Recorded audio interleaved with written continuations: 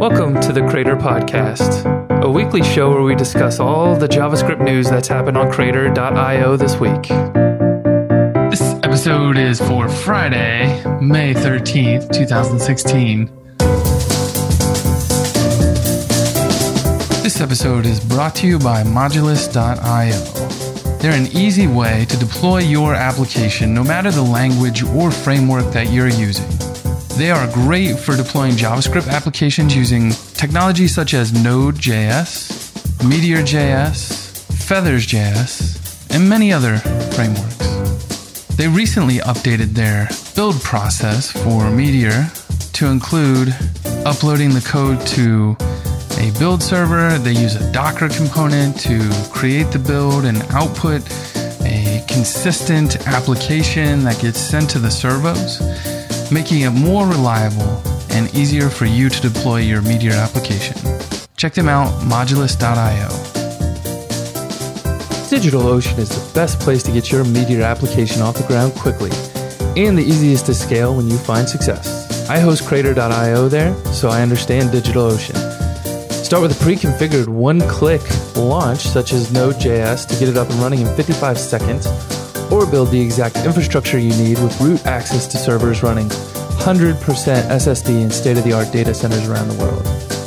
DigitalOcean is the fastest growing cloud infrastructure provider because it's built for developers and laser focused on its mission to create simple and elegant solutions for developers and teams. Use the promo code Crater10 on the billing page when you sign up for $10 to get started. Spooky. Ooh. AKA the day Abhi hit his head. It's a bad day already, man. Woke up, hit my head, got a little bruise on my face. I want to show people at work, so Nice. put a Band-Aid on it. You know, that's what they're made for, I guess. Yeah. Welcome, Crater fans. I'm your host, Josh Owens, along with my co-host, Abhi Aiyer. All right, dude. So today, I think we got a good lineup. We were just talking about it before I hit record here. Talking about unlimited repos on GitHub, Vue.js 2.0, Mongol 2.0, and do you even GraphQL, bro? No, wait. How do I GraphQL? That was it. Awesome. So yeah, let's dive into it. GitHub, yes, that was like a big announcement this week. It was like 2 days ago, a day ago, something like that. Yeah. Like I woke up and like normally we don't even see like GitHub news hit Crater, but this one was big enough that someone posted it there and it got some upvotes.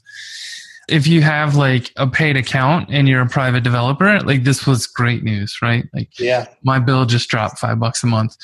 But I think if you do the math, the the amount of money they're going to make off of medium to larger companies went like, way through the roof. So more than compensated for the fact that they dropped my bill $5. I know, yeah, it works well for some. I know, like, the company that works next to us in our accelerator, they were saying that, like, oh, yeah, like, it's actually more expensive for us now because they have a lot of developers in a certain project. And I think it's, like, how much is it per head? It's, like, is it $5? $9?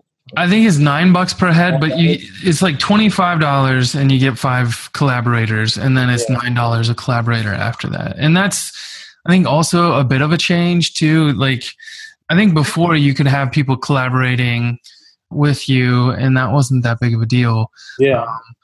You could, like, they were limiting you by repo versus per user.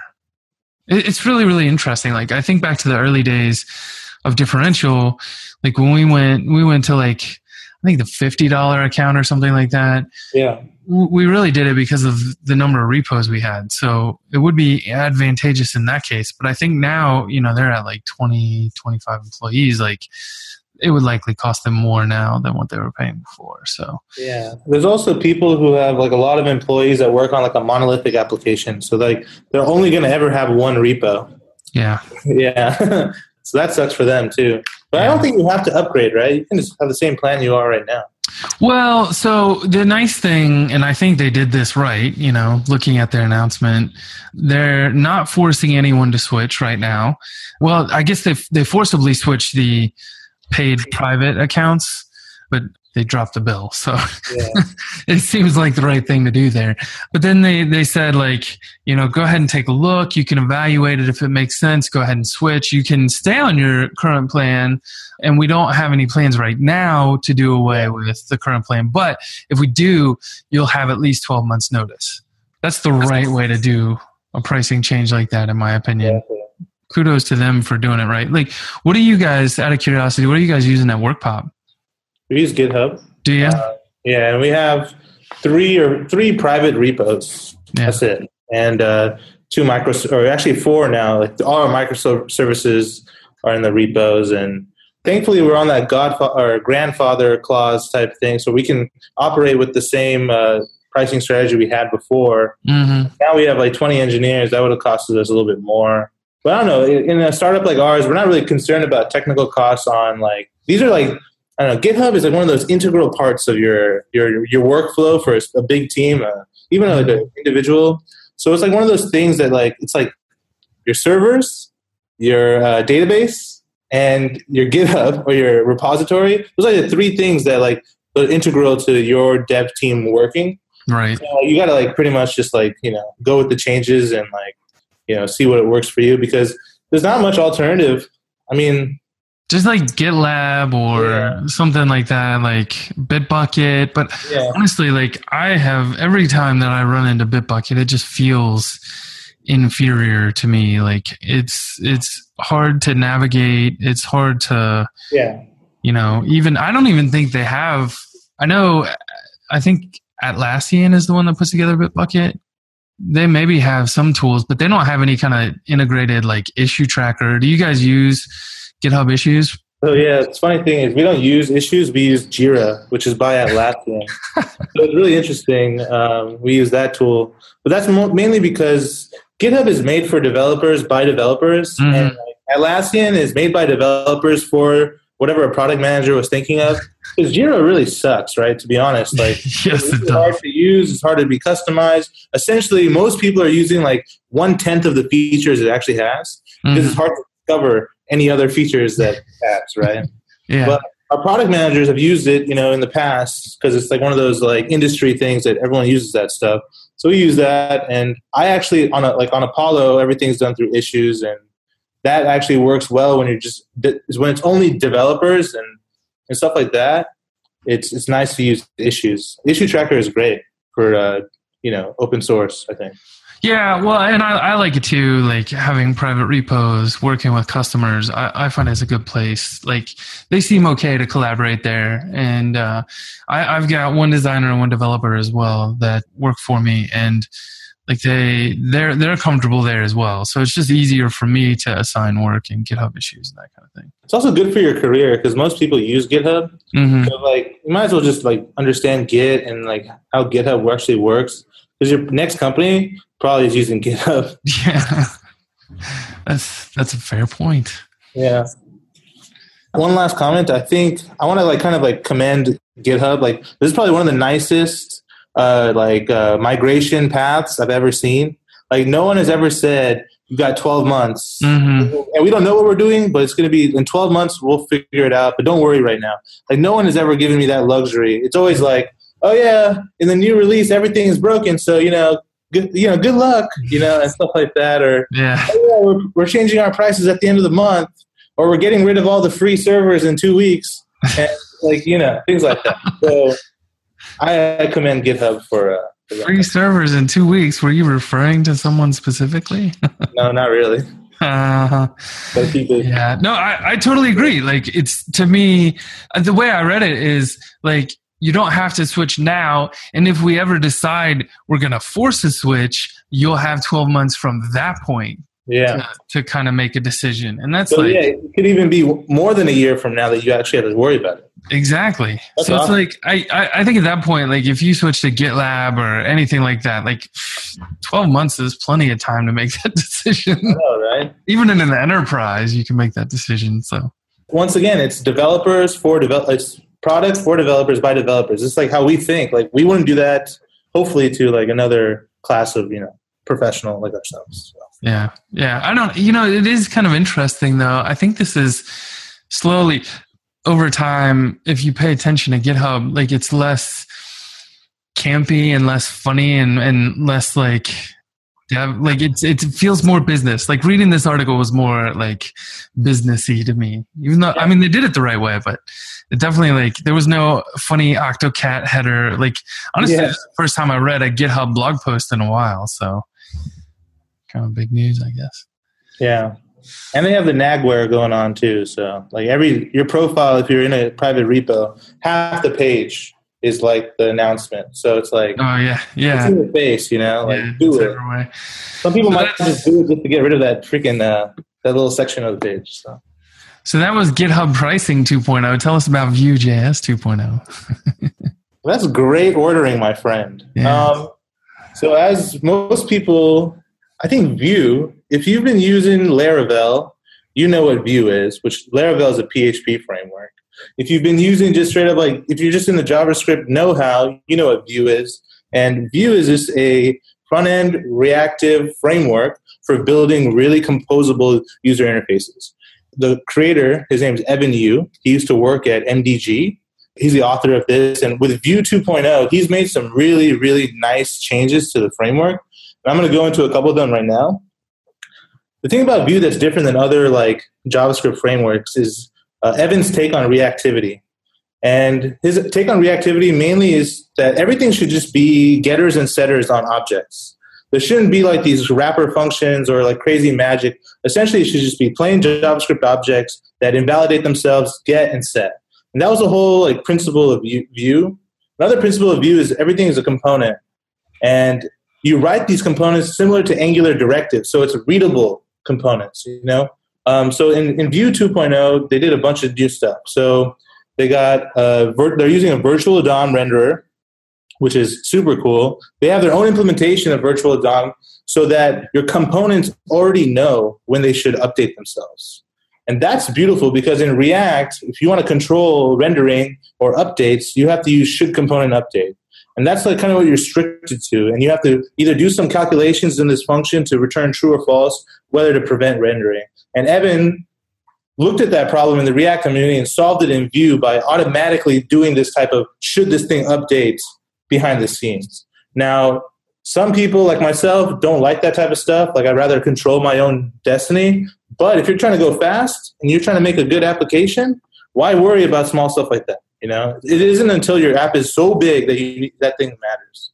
Another thing is, like Evan is a designer. He went to the Parsons School of is it technical arts, and I talked to him about that. And he is a design-minded first, right? Yeah. And for designers, templating is really, really natural. So he wanted people to preserve their love for templating in Vue, but if you like JSX, if you like that React syntax, you can drop down into the virtual DOM layer of Vue and start writing JSX, or not really necessarily JSX, but virtual DOM code. So that is also a potential. And then I think the last major point to bring up is they're going to give you server-side rendering. And everybody who talks about JavaScript frameworks, the first thing they ask is, oh, where's the server-side rendering? I got to render stuff on the server, make my page load faster. And Evan definitely he figured that out too. And I think a lot of this comes from all the pain points at Meteor that people were talking to him. I think he was just taking notes because they didn't really give him the time of day for his framework there. And it's kind of sad that it didn't because this product looks super good now. Everything about it is like it's well documented. The docs look beautiful. The actual component model, I think, is very, very, very elegant, and and the reactivity model is like very controlled. There's controlled renders. Everything you wish Blaze was, Vue is. Like seriously, I kind of wish that Meteor took Vue into more of a supported approach because right now the PHP community is blowing up, and their applications are going to start blowing up because of the front end capabilities now. I think Laravel is a very, very cutting edge PHP framework that has actually been around for years now, and they've adopted Vue as the front end library. So you got a bunch of people in that side of the world actively developing components and libraries and all that stuff. So I don't know, it's a great ecosystem, and just wish that because he solved all the problems that people wanted in Blaze. It'd just be nice that if Vue was that Blaze replacement, that would have been cool. Yeah, that's my take on it. Yeah, it's interesting you bring that up, right? Because he did work at MDG, and we watched him, he was working on React and Blaze, and they stuck him on the front end team, and clearly he's a smart guy to put there, but at the same time it was definitely a head scratcher. Why not have him do Vue integration? If you're gonna drop Blaze, why not say well, we're gonna maybe have a quick bridge to get you to Vue, because there's a nice separate community that's been building over there, and that's something they wanted to see with Blaze. It definitely was odd, but it's interesting too, because he's got I guess you call it Vuex. Yeah, which is the unidirectional data flow for Vue, right? Kind of like Redux, but Vuex or whatever. How do you really say it? I thought it was French for a second. I was like, what is this? Vux thing, but yeah, I don't know. See, that's another thing. I talked to Evan about Redux when he was at Meteor, because we were just transitioning from Blaze to React. So them as because we are on a customer, we're a customer of Meteor. Mm-hmm.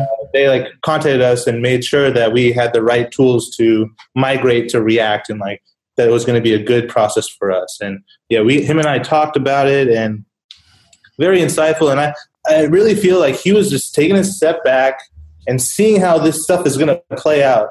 Very smart, very wise. Just see how this stuff's going to play out. And then he's like, okay, someone won here. So virtual DOM won. Okay, I'm going to take that. Server-side rendering, everyone wants that. Okay, I'm going to take that. Yeah. And then really nice, clean templating syntax, but also JSX, because people wanted both. He did both, right? Yeah. Something that Blaze didn't do, and something everyone wanted to React. Really, honestly, I think if people are building Meteor apps right now, they should invest their own time in making a Vue integration, because it might make your life easier. Maybe. Yeah, I'm kind of curious. I want to read more on the streaming server-side rendering, right? Because he's talking about they render the component, and you get a readable stream back, and then you can pipe it through the HTTP response. So, this, what did they say here? This ensures your server is responsive and gets the rendered content to your users faster. Yeah. So, I know that's really, really kind of interesting to me, because I feel the thing with server-side rendering is when you stumble upon a site that's using it, it actually does feel a little bit faster, in my opinion. With, for example, Nova versus non-server-side rendered, the way Crater is now, the new version feels much, much faster with SSR. So making that even faster to send some code and then send some data along as well, that's really, really interesting to me. Yeah, and it really is that perceived performance goes up because you see HTML right away. So in your brain, that, oh, I'm ready to go, Mm-hmm. And it isn't until later that the JavaScript comes and right. matches itself. So I think it's great. I think I can't wait to see what happens in the future for Vue. It's great. Yeah, agreed. And if Evan listens to this, I did ping him privately. I haven't heard back, but I'd love to get him on to talk more in depth about Vue on the Space Sounds like the Space Dojo show. Yep, definitely. I think it'd be a great topic, since we've talked about React and React Native and all that kind of stuff. So interesting stuff. Vue Native, that would be some interesting stuff. Vue Native, yeah. We've got Native Script, we've got React Native. Yeah, we just need Vue Native. He did reference that in the post too. Maybe that's a possibility. So yeah. Sky's the limit if you're looking at other people's mistakes, right? Yes, definitely. Speaking of sky's the limit, the next topic is from Max Savin. He, if you're not familiar, he wrote something a while ago called Mongol. I was always kind of impressed with Mongol. I don't know. It's interesting to me because it was developed as like a package that you drop into your Meteor app, but it gives you like this UI on the page, and it shows you like what's going on in your mini Mongo memory cache and that kind of thing. Yeah. And I think it's great. I wonder like what would it look like if it was a Chrome extension instead, kind of like what React has, something like that. And also, there's the people, I forgot their names, but we use this at work. We use the Meteor Dev Tools, which has a Blaze inspector, it has a DDP monitor, and has a mini Mongo querier. So like that is nice utility. Doesn't have all the orbs and stuff and all that stuff, but if you need a basic instrumentation, like that was there for you. So he didn't have a changelog, but I asked him what was going on with it, and he sent me a list. So he's added support for transformed documents. So if people aren't familiar with it, with Meteor, you can apply transforms as data is coming out of the database, and you can attach things like change the data or attach new methods onto the object if you want. Like a lot of interesting things you can do there. So there's support for that. He improved the scoping of the CSS, so hopefully that's not bleeding out anywhere. The inline editor is a little bit better.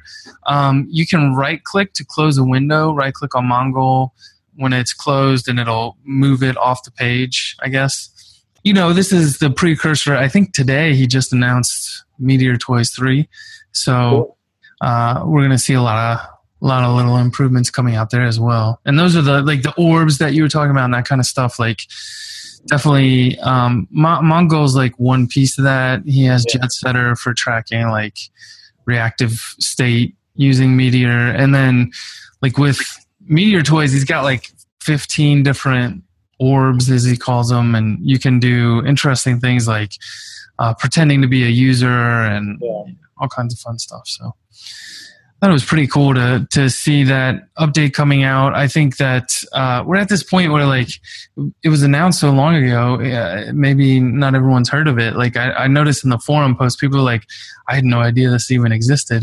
Yeah, it's been around for a while. Yeah. Yeah. Definitely. It should be in the guide maybe. I don't know. Maybe there should be like a tooling section of the guide that talks about Mongol and Meteor Toys and the Chrome tools that you're talking about. Wasn't there like someone who like forked Mongo and made their own version or something? Yeah, I think there was something called Constellation. Constellation, that's what it was. Yeah. Well, looks like those people dropped off. So much like everything in software, we haven't heard anything from Max in a long time about Meteor related anything up until recently. So yeah, must be back in the game. He's been jet setting around the country or around the world, so nice to see him back. Yeah, he comes back and like everything's changed. Yes. So GraphQL, the last story of the day. You want to tell us about that? Yeah. So this is a really good post. It's actually it's by the Apollo guys. Jonas to be specific, and he covers like 3 questions that I get asked pretty much a lot. I'm going to go through this article and I'm going to give you some takes on like, you know, what the right answers are. I know a lot about GraphQL now. So the questions that we usually get are, is GraphQL easy to secure? And I know that's a question that you're very interested in. Mm-hmm. Is it easy to build a GraphQL server? Mm-hmm. And the last thing is, can I use GraphQL with any insert front-end library here? You know, the answer is there are easy answers to all these questions. And so let's start with the first one. Is GraphQL easy to secure? Well, the thing is, and the thing that most people don't realize, like the GraphQL, like the query language part, the QL part, is very misleading. Because when you're thinking about query language, you're thinking about a database. You're thinking about, permissions to a DB. But in reality, GraphQL is an application query language. Essentially, like it queries the data that is given to it, right? So a lot of security, you can imagine that whatever you're doing with REST APIs today, how you're making them secure, is essentially just a restructuring. GraphQL is just a restructuring of a REST API into a different syntax that anybody can consume. So the same principles apply. You shouldn't lose any security whether you use GraphQL or a REST API or anything like that. Now, what GraphQL doesn't do is make sure you have your security. So if you're not writing secure stuff already, GraphQL will be insecure. You know what I mean? So that's on the server developer who's publishing this data. And especially in media, right? Yeah, when you're publishing data, you're responsible for the security of that data. Yeah, definitely. And that's like the key thing for me, like whenever I do a media or code review, is the fact that most people don't realize like the publications are where the security happens. And I would think that it's true here too, right? Like the resolvers are where the security really needs to happen. Exactly. And so like there's we talked about this a little bit. There's a piece in the documentation that shows you how to like set the user ID basically using tokens. Yep. On both sides, and then you can kind of rely on that and query your data based on who's the logged in user and what should they be able to see and all that kind of stuff. So I think you're right. It's really not that different. It's pretty similar to how REST or Meteor currently works. Yeah. And we're working on some type of GraphQL authentication in Apollo. So you can have the luxury of making sure the various resolvers are secure via the proxy itself. But let's say that doesn't exist and it's never going to exist. You yourself should always take responsibility and make your stuff secure, because you cannot rely on tools to make your stuff secure for you. I mean, you can use them, but you have to remember that they need to be secure in the first place. So that's the answer to that question. The next question is it easy to build a GraphQL server? The quick answer is hell yeah, it is easy. And there's a package called Apollo that helps you do that.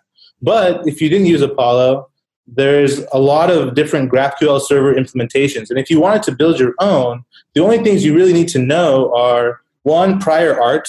And what I mean by that is look at other GraphQL implementations.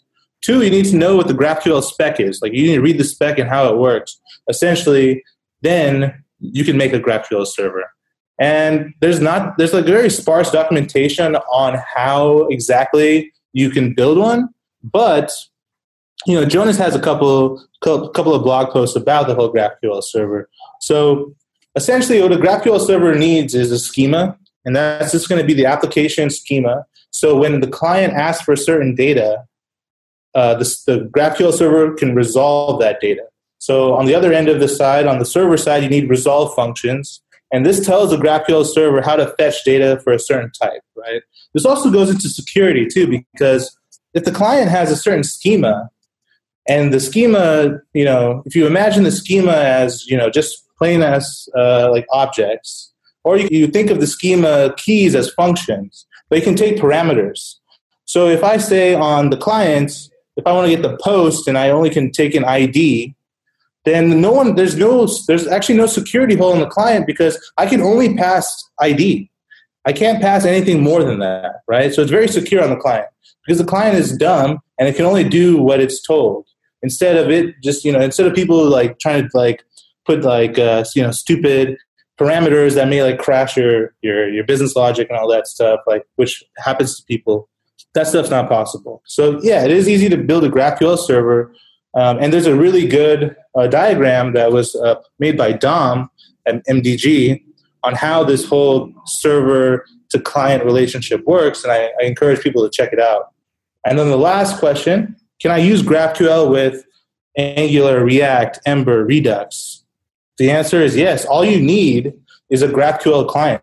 You need some type of interface that can speak to the GraphQL server. So, for example, Arinoda, right? He made this thing called Laka, and that is an implementation of a GraphQL client. And essentially, what you can do is you can npm install Laka, and you have these certain methods that will talk to the GraphQL server that you set up. At Apollo, we're building Apollo Client, which is the same type of implementation, but a lot more like cooler features like query parsing. So you don't have to write these huge schemas and resolve functions all in this massive object. You can actually do schemas separately from your resolve functions, and we parse those and we make them pretty and do all that great stuff. Also, the Apollo client has integrations to Angular 2. So if you want to fit into your current workflow, you can just use Angular 2's integration to Apollo. If you're using React, there's React Apollo. And as more people get involved, there will be other integrations. But today, let's say you're not using Apollo, all you need is a GraphQL client, and you should be good. That's all you need. And with this, that means you can have a React Native app, you can have a mobile app, you can have all these front ends. As long as you have that client interface, you can talk to GraphQL server. So like, how do you GraphQL? It's actually very easy. The first thing is to start GraphQLing, and you'll start figuring out all the pieces as you go. But yeah, this is actually the second show we talked about this stuff, but I think we'll continually try to educate people as these posts go up, because it's really starting to build something of scale, and personally, it's getting really nice, you know? Yeah, I would agree. Like, there's definitely, this has been like a long running kind of problem. I'm trying to think. There was a standard that Steve Klabnik was working on. It had to do with like a REST API, but like being able to ask for a bunch of information about the REST API and not necessarily having to make a bunch of calls repeatedly. Hypermedia, that was it. The idea is that designing hypermedia APIs. Every web service needs a killer API to interact with numerous clients and other web services. Users expect the applications they use to work together in interesting and fresh ways. Programmable web has created interesting experiences, blah, blah, blah. Hypermedia and RESTful principles drive the largest distributed application ever, World Wide Web. Where's like, oh, here you go. Flexibility, loose coupling. A lot of fluff on this page. Yeah, I can't find it now. But I seem to remember the ideas behind Hypermedia were kind of similar in that you're just able to send in a request and it would tell you, I think it was like aware of all the things it knew about, and it could respond and tell you like, here's some things you can ask for, basically. Yeah. So, I mean, it's like dancing on this idea that like, if I think back to the days of me consuming Twitter or Facebook APIs, you know, I have to make multiple calls to find out all the information that I need. And that's, for me as a developer, that's frustrating. Like, I'd rather just be able to make a call and say, like, here's the data I need to run, my particular application, and just get it all in one swing. Yep. That would be amazing. Whereas instead we get like, with Twitter, you get like multiple REST calls that you have to make. You get like rate limiting that's applied to that and all kinds of things. And it's like, I don't know, it's just really a bad experience in my opinion. And imagine a huge data store. Like, you might have to call like 5 APIs, join them on the client, and then now you've built like these like special utility functions that can never be reused because they're like so specific. And like the data that you get back probably has like 15 keys that are just like properties that you don't really care about. Like, I've been in those nightmares where the REST API is kind of inflexible and the people who write it are inflexible, which kind of sucks, you know? Mm-hmm. So imagine being a client developer where, I mean, back then when I was just consuming REST APIs, I didn't really care what happened. Like, just give me my data because I'm trying to make a really good UX. And I think that is the same principle here. Like, I don't want to have meetings about the API changes. I don't care about the API. I don't care about how you did it. Don't care about the database. I just wanted the JSON. That's all I care about. Yep. And I know mobile developers very well. They're kind of, some of them, most of them are like that. They want to build really nice apps, products, product developers. And we shouldn't get bogged down by having to do so much overhead to render a list item. Yep. To render Facebook newsfeed, I bet you, if they're doing that with REST, oh man, there's so much metadata about every user, every post, every newsfeed. Like, that would be impossible. I mean, it would be very possible because they did it before, but it would just be really, crappy experience. I think most people should start GraphQLing, really. Whether you use it in your app or not, like, start getting into it because, once Facebook and once Relay standalone, once that gets bigger, like anything Facebook does, that thing will just blow up. And then everyone's going to start using it. And the best thing you can do for yourself is get ahead of the curve. Whether it's valuable to you now or not, it's going to be valuable in the future. Kind of wish I got on the React rocket ship before it took off. But I'm on it now, which is great. But like, it would have been nice to be there when it blew up, Yeah. So I'm trying to do the same thing with this GraphQL stuff. Yeah, no, I totally agree. I think it's definitely like where things will head in the future. And even if, GraphQL itself, gosh, now I wish I could remember the tweet, but it was along the lines of like, even if Relay fails, the idea of GraphQL will live on for a long time because it's out there as a spec and it makes sense to a lot of people. And once people start conforming to it, you're right. Like it's going to take off. I think it'll be kind of the next big thing to replace REST. Got my window open today. Choo choo. Yeah, the guy's like sitting out there honking his horn loudly. I guess. Just as you say that, he honks it. Yes. I guess we'll call that a show. Yeah. So big.